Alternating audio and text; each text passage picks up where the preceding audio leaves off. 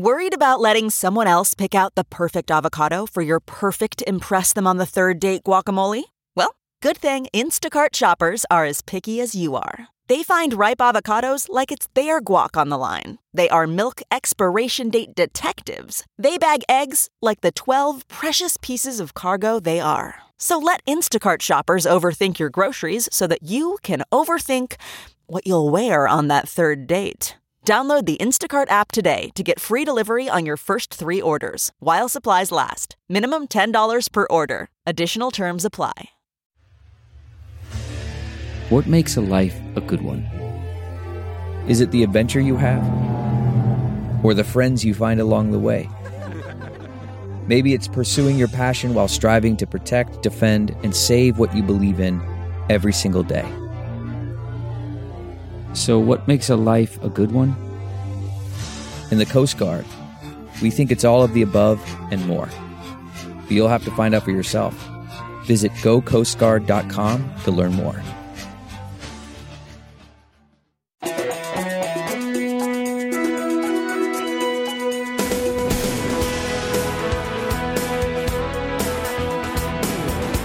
Welcome to Hollywood and Levine. I am Ken Levine, your podcast host, and this week I want to talk about a certain genre of sitcoms, and that is the family sitcom.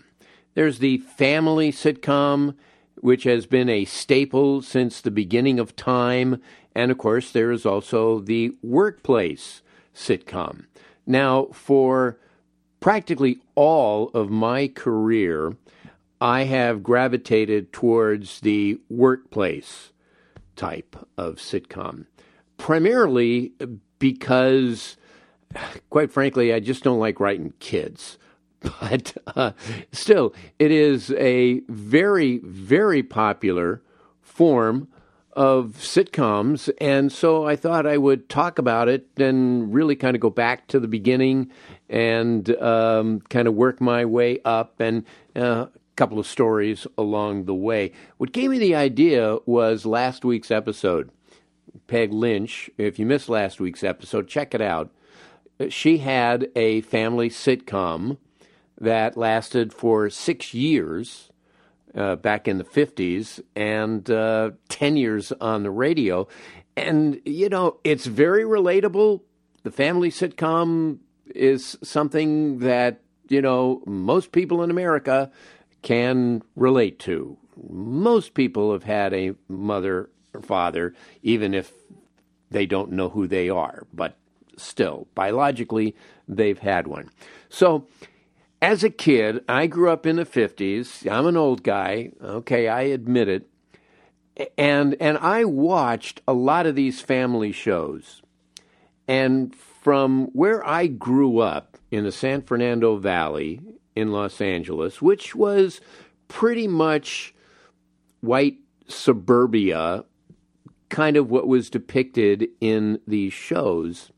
Still, I watch these shows and they seem to be from Mars. Leave It to Beaver is a good example. Okay, Leave It to Beaver, which is a show that I quite enjoyed, but I thought to myself, well, wait a minute. The mother is always in a dress and always has pearls. She's always wearing pearls. She's making meatloaf and she's wearing pearls. This was weird. Also, it's this giant 2-story house and the 2 boys had to share a room. What was going on upstairs? What were they using all those other rooms for? And the main thing about that show that seemed weird to me, and again, this is the 50s, when the thing that you were worried about as a kid was getting in trouble and getting hit. Okay, that may not be the case today, but it was back in the 1950s. You worried about getting a spanking. And they talked about that all the time in the show. You know, Beaver was always worried that he was going to get hit. But the reality was, they never got hit.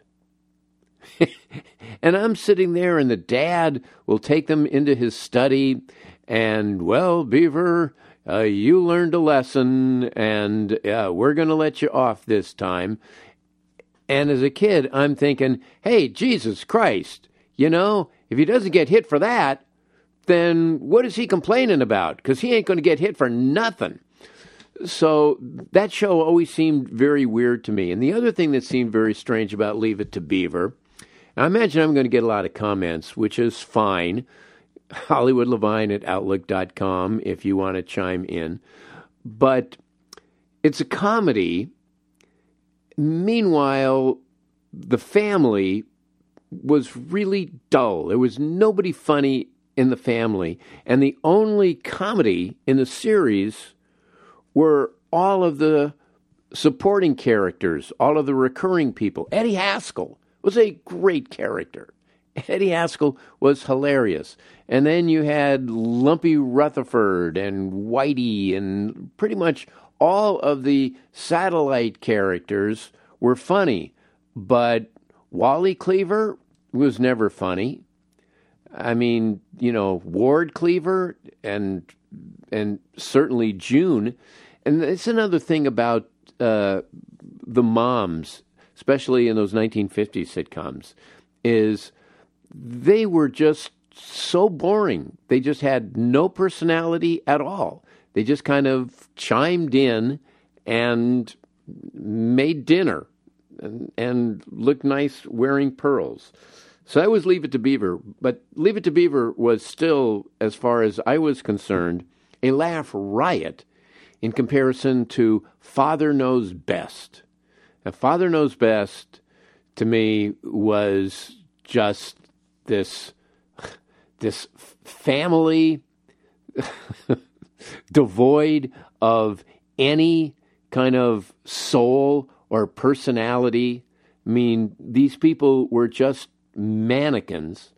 Again, not funny for a second. I can't even think of a storyline from Father Knows Best that was, remotely amusing. And the kids there, they didn't even worry about getting in trouble. No one ever seemed to really get in trouble. And, if they did, the dad was just always there to pat him on the shoulder and say, hey, bud, you're doing a great job. The other thing about that show that was weird for me, because, again, back in the 50s, they don't do this anymore, but they used to do this in the 50s. Not only would they show you the credits, the opening credits, but they also had an announcer who would announce it. Sea Hunt, starring Lloyd Bridges. And for Father Knows Best, it would start out by saying, here are Robert Young, Jane Wyatt, Eleanor Donahue, blah, blah, blah, blah, blah. But it always seemed weird to me. Here are Robert Young. And yet, I watched that show, and I guess as a kid, back in those days, there were only 3 networks, and you pretty much watched whatever was on. But you kept hoping maybe this is the week it'll be good, and it never really was. One show that was kind of funny was the Danny Thomas Show. And the reason why the Danny Thomas Show was funny, well, 2 reasons. Number one, it was a multi-camera show, so it was shot in front of a studio audience. So they were going for laughs. And number 2, they had a kid on that show who had the greatest comic timing of any child star I have ever seen. And his name was Rusty Hamer. And that kid was absolutely amazing. I mean, there are just some actors who just hear the music, they just instinctively have that sense of timing. That was Rusty Hamer. Now, unfortunately, as is the case with most child actors, their adult life was not happy at all. And in his case, it was so unhappy that it became tragic, and he wound up killing himself. But, okay, leaving that aside, because that's a whole other thing as to what happens to children actors once they grow up. But he at least was very funny. The thing about that show is Danny Thomas used to yell and scream through half the episode, and then at the end, he would have this incredibly maudlin speech. And even as a kid, again, I'm like 7 years old, and I'm going, oh, Christ, this is really bogus. The one show that did make me laugh, and I thought was actually more like my family, was Dobie Gillis. Now, Dobie Gillis was a teenager, so he wasn't really a kid, but he drove his parents nuts. You know, and his dad would say stuff like, I got to kill that boy. And I'm going, hey, all right. Now, that sounds like a real parent. On the other hand, another show that was incredibly dull was the Donna Reed Show. Now, I watched the Donna Reed Show because I had a crush on Shelley Fabre. But it, too, was so lightweight. It was just so lame. And I think to myself, why did I watch this crap week after week? Maybe the worst, and this one I didn't bother with, was The Adventures of Ozzie and Harriet. There were no adventures. None. This was the most boring family ever, and it was the actual Nelson family. So you had David and Ricky, who were the actual sons of Ozzie and Harriet. They're not great actors. Ricky proved to be at least a pretty decent singer, but they weren't particularly good actors. And in that case, too, it was always weird because Ozzie never worked. Ozzie was like always around the house. You never really knew what any of these fathers did. You know, I think Ward Cleaver was in insurance somewhere. I don't know what Robert Young did on Father Knows Best, but he always came home at 6 o'clock at night. Hello, kitten. Hello, bud. You know, at least on the Donna Reed Show, the husband there was a doctor. But, you know, for most of these, you had no idea what they did. Then, finally, a show that I could identify with, and this show is actually half workplace and half family. This was the 1960s now, and the Dick Van Dyke Show. And what I loved about the Dick Van Dyke Show was, number one, he was married to a super hot wife in Laura Petrie. And number two, the kid was really dopey. Like most of these kids are just precocious and just charming and really lovable. And Richie was a dork. And so I found that interesting. And also, you know, Carl Reiner, who was the creative force behind the Dick Van Dyke Show, found ways of making funny family situations. I mean, there were actual comic premises. And that was really the first time where I saw a family show that I liked. That wasn't just, all right, I'll watch this because, you know, the only thing on instead is Combat. I don't want to watch Combat. The Dick Van Dyke Show was one of the best family shows. Now, when I was a teenager, again, being part of the boomer generation, everything was catered to us. So there were any number of shows in the 60s starring teenagers, usually teenage girls. I can think of the Patty Duke Show, which was terrible, and I watched every week. I liked Patty. I didn't like Kathy. And Gidget. Now, I kind of had a crush on Sally Field, so I watched Gidget. But, I'm watching all of these shows, and the teenagers don't sound real at all. And, of course, they always have parents who are warm and understanding. But at the time, I'm just going, what's wrong with this? And what's wrong with this is the fact that they were 50 and 60-year-old guys writing these episodes. And what the hell does a 55-year-old guy know about what 16-year-old Gidget is going through in 1966? And it's one of the reasons, I'll be honest, why I have no desire to write any kind of kid shows or any kind of shows that feature teenagers, because I'm now that guy, and my feeling is, if I can't write a character that I feel is authentic, that I feel that the dialogue I put in their mouth is something that someone their age would say, then I'm not going to do it. But that was never really a problem back then. So once we started our career, again, we're very lucky because you take work.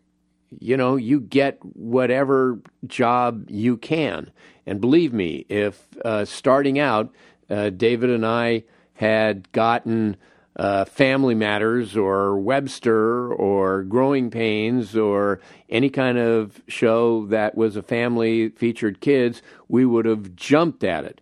But we were very lucky that most of the shows, practically all of the shows that we worked on, were adult-oriented. We had one pilot. It actually became two pilots. We wanted to do a family show, and this was in the, I want to say, early 80s, when there weren't actually many family shows. It's kind of hard to believe, but there weren't many family shows. And we had seen a feature on the Today Show about a family in Iowa that, to make ends meet, they were facing hard times, that everybody in the family had a job. The mother ran a travel agent out of the bathroom, and the kids had paper routes or whatever, and the daughter was sewing thing. I don't know. We had jobs for all of them. We thought, okay, this is kind of an interesting area, have this quirky family where everybody works. And we were at Lorimar at the time. We had a development deal at Lorimar, which is a studio. It was the studio that did Dallas. That's pretty much what kept them afloat. And the president of Lorimar was a gentleman named Lee Rich. And Lee Rich was this old school salesman. And we had very few dealings with Lee. We would deal with his various vice presidents and lieutenants and, director of comedy, blah, blah, blah. So rarely would we see Lee. But we had a meeting to pitch this pilot to CBS. And Lee called and said, I'm going to go with you guys to the meeting. And we went, okay, great. So we go to the meeting, and we're meeting the vice president in charge of comedy development at CBS. And Lee Rich says, well, I'll just, do a little introduction. Okay, it's your company, do whatever you want. So we sit down, and Lee Rich says, you are a fucking idiot if you do not buy this idea. Now, I have been around for a long, long time, and this is the single greatest idea I have ever heard. And if you're so fucking stupid that you're not going to buy this right now in the room, I'm going to NBC this afternoon, and I will sell this thing by 2 o'clock. And, the VP's like, well, okay, I'm kind of intrigued. And we're thinking, wow, we think it's a good idea. We didn't realize it's that great. But anyway, he said, okay, here's Ken and David. So we go and we pitch the idea, and they buy it in the room. And we walk out. We're going to the elevator, and Lee Rich says to us, hey, guys, you know what? That is a pretty good idea. He had never heard it. When he did that preamble, he had no idea what the hell we were pitching. So we write this show, and we wrote it as a single-camera show. CBS said, we want a single-camera family show. Fine. We write the show, and then they go, you know what? We don't have any other family shows. We don't have anything to go with this, so we're going to pass. Okay, so they pass, and now we're really at the tail end of the development season. This is like January. And we get a call from ABC. ABC said, we're looking for a family show, and we hear that you guys had one that CBS passed on. Can we see it? And we said, sure. So we sent over the pilot. It's called The Kibbies, if you're scoring. And they called up, and they said, okay, we love this. We just have one change. We want to make it multi-camera instead of single camera. Little change. It completely changes the tone. It completely changes the story. And they go, oh, and we need the finished draft like in a week and a half. So we quickly come up with a whole new story, and they said, name it something else and name the character something else so that there's no legal issues. Okay. So the Kibbies became the Griffies, and we write this show and turn it into ABC, and ABC says, oh my God, this is fantastic. We love this. So we're figuring, okay, great, we got a pilot. Then they call back 2 days later, we're passing. And you go, what? Why? And they say, well, we have a commitment to Irma Bombeck, and we have to put that one on the air. But if it's any consolation, yours is way better. No, that's no consolation. How is that a consolation, for Christ's sake? So the Irma Bombeck show did get on the air, and it lasted 13 weeks. I've directed a number of family shows, and what I find is that the kids tend to be 8 and 9-year-olds who are actually wizened, world-weary, 55-year-old middle-aged people in the body of an 8 and a 9-year-old. It's always kind of sad. And it's very tough to rehearse because they're off in school most of the time. So you can't really do much with them, especially if they're not very good. You don't even have the time to work with them and try to get their performance.